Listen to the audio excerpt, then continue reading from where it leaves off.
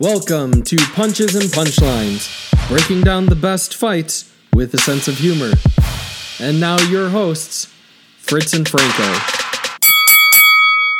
Gorwar Karyah, 30 years old, 2-1, going up against Haven Brady Jr., 18 years old, making his professional debut. Now, Franco, this fight was the second fight of the night. There was nothing really to say about it, so we can just launch right into this one. There wasn't a lot to love about this fight. Gorwar, or Karyah, I wish I knew how to say his name. Well, I don't really care because hopefully I'm never going to see him fight again. Yeah. He was complaining about low blows when he was pushing down Brady. He was trying to make Brady blow him or something. It was crazy the amount of holding he was doing and then just shoving the dude's head down. It was just ridiculous. A sloppy fight where the guy's 2-1 as a 30-year-old dude. I'm not sure how he won two fights, to be honest with you. It was just a sloppy boxer, and Brady was ready for his pro debut. He was throwing his punches. He came in collected. He came in with a plan. And at one point, the ref took a point away for a low blow. In the first round, you warned the other dude for holding, and that's what caused the low blow. The same thing happened when he took the point away. I don't know what changed in the ref's mind between the accidental low blow that was caused by Karyah or, what happened later when he decided to take the point away. But then I thought it was in the last round where they actually take another point away or take a point away from Karyah for holding. He should have had a point taken in each round. There was not a round that went by that he didn't hold him. No, I completely agree. I felt bad for Haven Brady because he's young. Like you said, he looked calm, cool, collect, like he was properly trained, like he was ready for his big debut. And then for Karyah to just be hanging on him and holding him. And it wasn't like, I'm not a fan of when boxers hug too much, right, but I get it. Like a lot of times it's part of the strategy and it makes sense. Sometimes guys take it a little bit too far. That's all this dude wanted to do. He wasn't throwing punches. He didn't throw a punch for like really long extended periods of time. And then when he did, it was nothing. He wasn't trying to score points or anything. Karyah looked as clingy as like a dude who's mistreated his wife for years, and now she's leaving him. And now he's trying to make up for it by being this clingy guy that's just hanging on the whole time, trying to make up for years of being a jerk in a week. He just would not let go. It's just super clingy. You see my beautiful wife over there? I love her. I love you, baby. I love you. Yeah, there was a lot going on here. Now the fight did end in a stoppage. It was finally TKO because the ref kept telling him no more holding. He explained the low blows and saying, well, you got hit in the dick because you're pushing his head all the way down there. Of course, that's where he's going to punch you. Right. And so he knew what was going on. He refused to stop holding. When they finally told him, if you hold again, we're stopping the match. And you could see Karyah wanted to hug him again, but instead he just kind of put his hands up in front of his face. He was getting pounded. Now on social media, ESPN posted a clip of this fight, just the ending, and they're like, "Oh, the sound of the punches," when there's no fans there. And it sounded okay. It wasn't the best. Like if that's what you're going to lead with, make sure that you have like a mic right there on the ring. Right. When we've seen boxing in person, that sounded cooler than this video clip. But a lot of people are like, all these stupid stoppages. These stoppages are so uncalled for. And I could see it if you only saw that 10-second clip. But if you're not throwing a punch for 15, 20 seconds and you're not trying to, stop the fight. What's the point in it? Aside from safety, nobody wants to see that. Nobody wants to see that. And people that keep saying that are repeating what they've heard. Yeah. Their dad said that there's too many stoppages, or their buddy who likes boxing says there's too many stoppages. So now they're on social media going like, oh, well, I've heard this before, so I'm going to sound like I know what I'm talking about. It should have been stopped before the fight even started. It was just garbage. Yeah, every sport has its meathead fans that, oh, well, when I was younger, they used to, in football, they'd lead with the helmet and they got concussions and murdered their families, and we liked it that way. And it's kind of like, oh, God, no, it's 2020. Some people are proud of how stupid they are. With this fight, definitely, I was disappointed for Haven Brady Jr.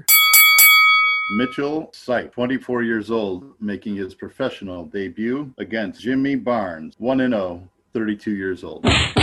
So Mitchell Sipe versus Jimmy Barnes. This fight was fun. Now, this fight only lasted 43 seconds, but it was a fun 43 seconds. Some of the best times of my life have lasted 43 seconds, Franco. It's okay. you can have a lot of fun in a short amount of time. This fight, Mitchell Sipe came out when he was in the ring. I had already decided he was going to win. You know, he looked like a dude that was a heavyweight boxer. I was like, all right, that guy from Central Casting just came over as the boxer. Like, that guy's going to be good. And then Jimmy Barnes came in the ring, and I was like, oh, that's Central Casting for the bully who was pushing around everybody on the playground stealing their milk money. Like, that's who Jimmy Barnes looked like to me. He might be the nicest guy in the world, but I'm telling you, just from looking at it, and then they announced he's from Minnesota, I'm like, he's the size of Minnesota. I'm like, that dude is so big. And he was just under 300 pounds, and within the first 15, 20 seconds, he took a couple on the face and just fell. And when fat people fall, it's really funny to me. I know I'm a bad person, but I don't care. It was so funny when this dude fell. And then he gets back up. It shouldn't even have been a knockdown. His eyes were a little crossed, and he's trying to explain to the ref, like, no, I'm fine. So they let it go again. And then both of them just went into playground mode, where they were just throwing haymakers with no defense. Jimmy Barnes got his bell rung again. He was not going to fall, but the lights were out. You could see behind those eyes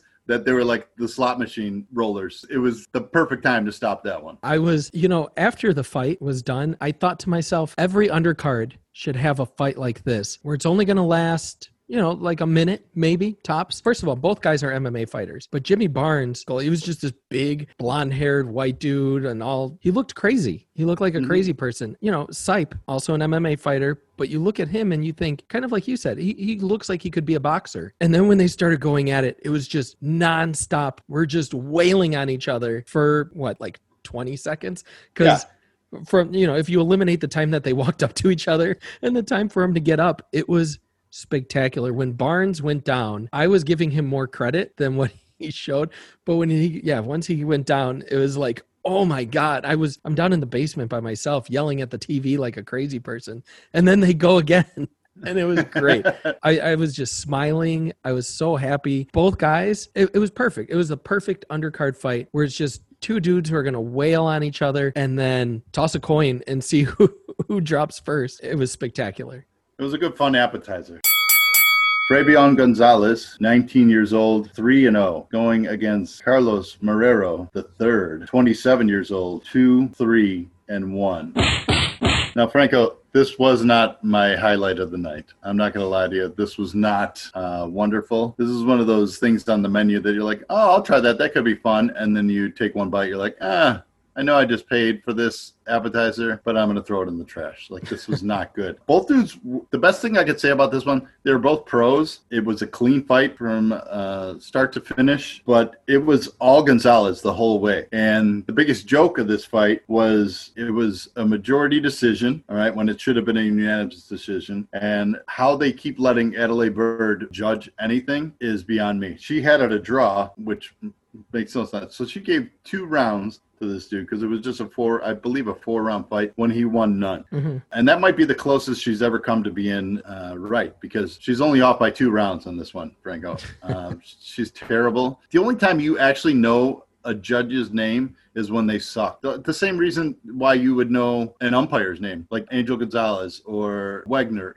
These are the people that suck at their craft, so that's how you end up knowing their name. So I hope she never comes near a boxing match again, but we both know that she will. Yeah. Just make sure that if she's involved in the fight, that you don't bet on it, because it'll just make you even more angry. Yeah, the fight itself, like you said, it was very one-sided. It wasn't a bad fight. The only thing of interest that I thought was kind of neat was that Gonzalez, he was a switch fighter, so he kept switching his stances, but he did it so smoothly that I didn't even notice it. And then all of a sudden I'm like, oh my God, he's fighting southpaw again. It was kind of cool to see these smooth transitions where, he'd get out of trouble and then all of a sudden he's fighting in a completely different stance. Yeah. I couldn't imagine standing across from that. That would just drive me crazy. Yeah, he looked good. Marrero just didn't have it. He's not in the same class. It was, he didn't look awful. He didn't look awful. No. He did a good job. It just, you knew where it was going. Nothing, you're waiting for some kind of, turnaround or something that switches up the pace of the match, and then it was just rail to rail.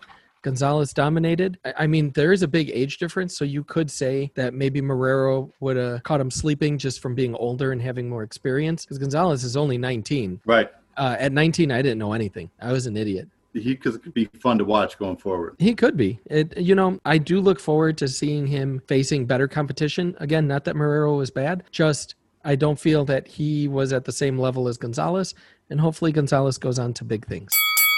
Guido Vianello, 26 years old, 7-0, against Kingsley Ibeh, 26 years old, 5-1. Now, Franco, this was a fun heavyweight match. Yeah. Both guys could box, so that was nice to see. And both guys came in with a plan, but it looked like Ibeh maybe had a better plan. Let's just say that. When I give Vianello credit, when he got hurt, it did not stop his want. No. When he got that cut, it did not really slow him down. He still kept with his game plan of going on the attack. And I think this was just a 4 or a 6 round fight. I want to say it was 6. Okay. And I went into this thinking, before they announced the scores, I had a draw on my card. I know that you are going to disagree with me, Yes. but no, the first, I'll walk you through it. Like, I thought the first couple were Ibeh, and then the ones that I gave to Vianello were close. Absolutely close. The ones that Ibeh won were clearly won by Ibeh. The ones that I had on my card for Vianello, I thought were close rounds that I could see where it would go the other way. But Ibeh was out of gas in that last round, and he was just looking to survive. And in a 6-rounder, that's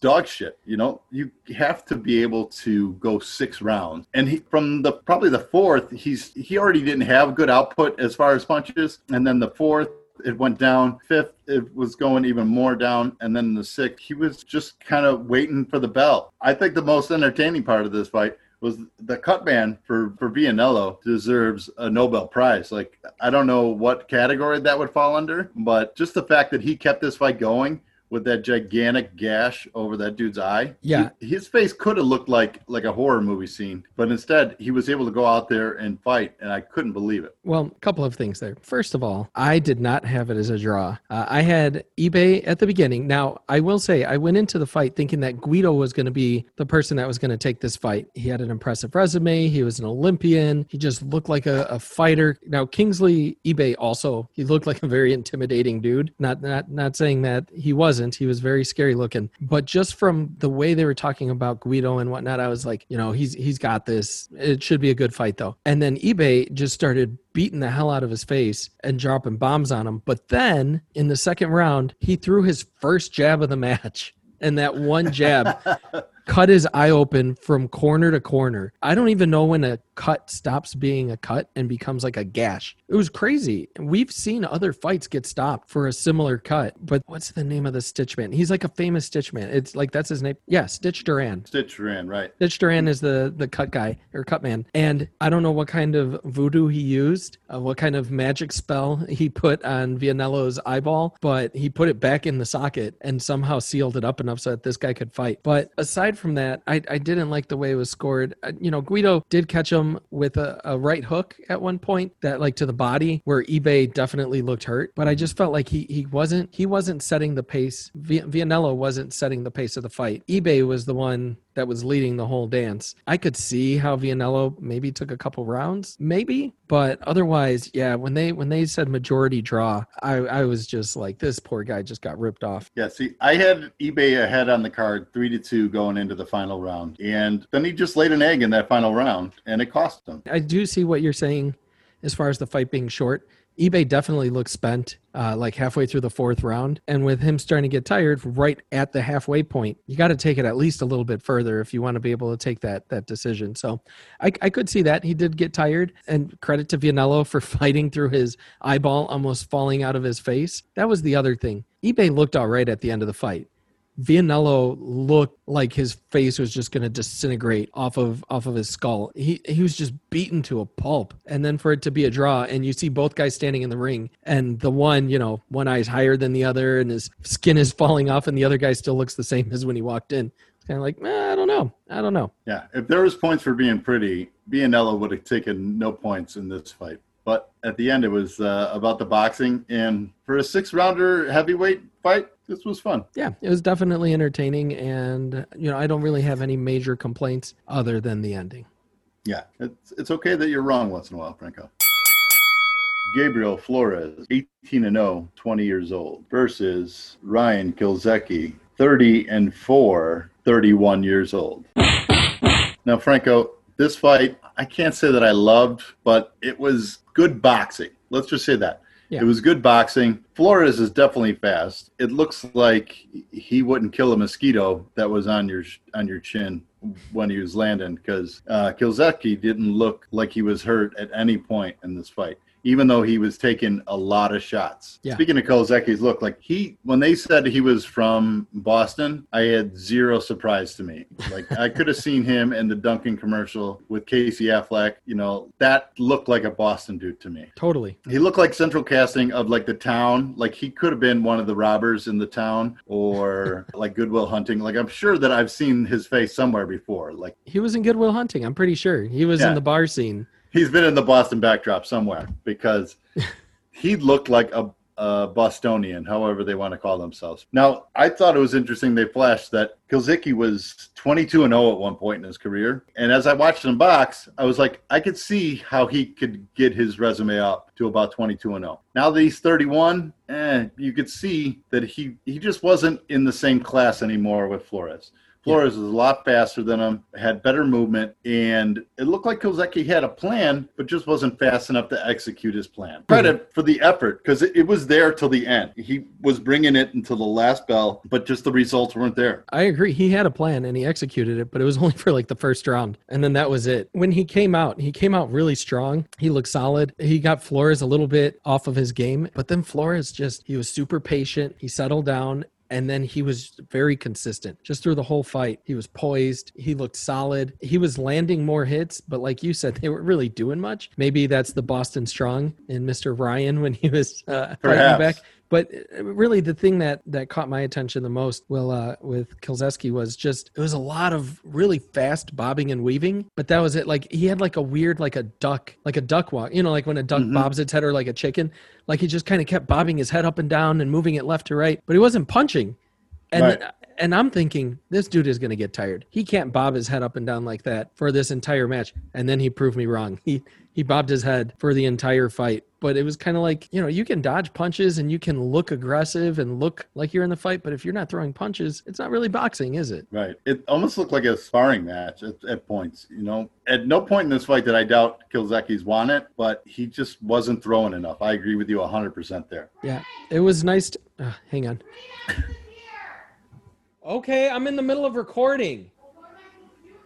Nothing. Tell them to spray the backyard. Mom, meatloaf. Yeah.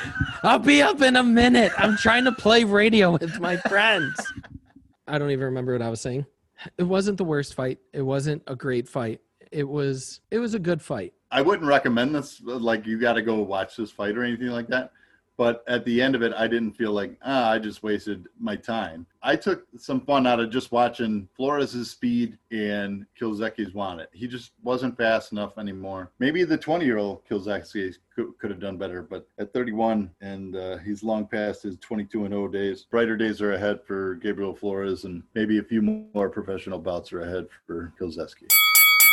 Jose Zepeda, 31 years old, 32-2, versus Ivan Baranchyk, 27 years old, 20-1. Franco, this fight was so wonderful. Yeah. I literally started texting people right after this fight ended and told them, you have to watch this fight. I couldn't believe how good this fight was. I will say this, anybody that's listening that has not watched Zepeda versus Baranchyk, press pause right now. No, get ESPN. Don't pause. Finish the show first. And no, you don't want the spoiler, because you want to know what you want to watch this fight without any spoilers. So press pause, go to your ESPN Plus. It's under the archives.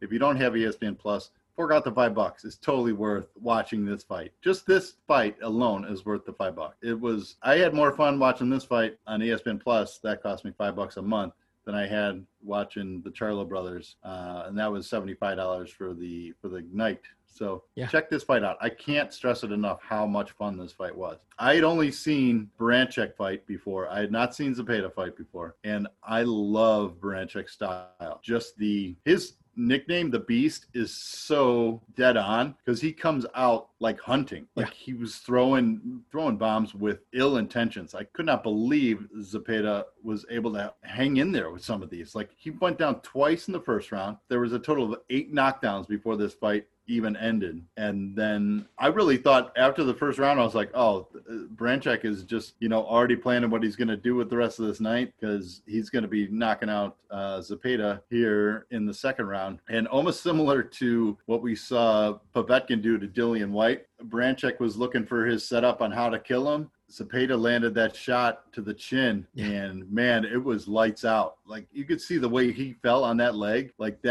he was out. Not like just kind of dazed. He was gone. First of all, this was everything that boxing is supposed to be. It was exciting. It had a lot of action. There was a million knockouts. I think Fritz said 8. It was like 75 knockouts in this fight. At one point, I was wondering, are they fighting on ice? Because both of them keep going down. Or do both of them just have the strongest chins ever and the hardest punches ever so that they get knocked down, but they like hopped up right away every single time? In the first round, Baranchyk threw his left hook is amazing. Incredible. It's so fast and looks so just destructive that it was spectacular. So he's launching these haymakers. I don't know if you remember that there was a little bit of controversy. Zepeda, first round, it was they missed with the right hand and then it counted as a knockdown of Zepeda, even though Zepeda like ducked down to the floor. So like Zepeda ducked down, Baranchyk connected, Zepeda ends up hitting the ground, and they counted that as a knockdown. But when they replayed it, the punch didn't really connect. It kind of skimmed the top of his head. And then he hit him with the left hook a second time in the first round. And so it ended up being a 10-7 round for Baranchyk. Right.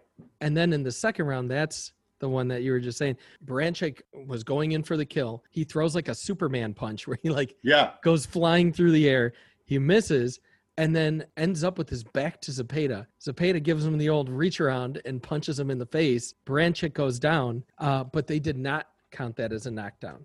Right. They called that one a slip. And I thought when they were going to the replay that they were going to call it a knockdown because the punch clearly lands right before he falls. But maybe they saw ahead that they're like, this fight's going to be over in a couple of rounds anyway. We don't need to go to replay. Every knockdown had some kind of like background to it and like little weird nuances or goofy things that were going on. But they were all knockdowns from people. There wasn't headbutts. It wasn't low blows.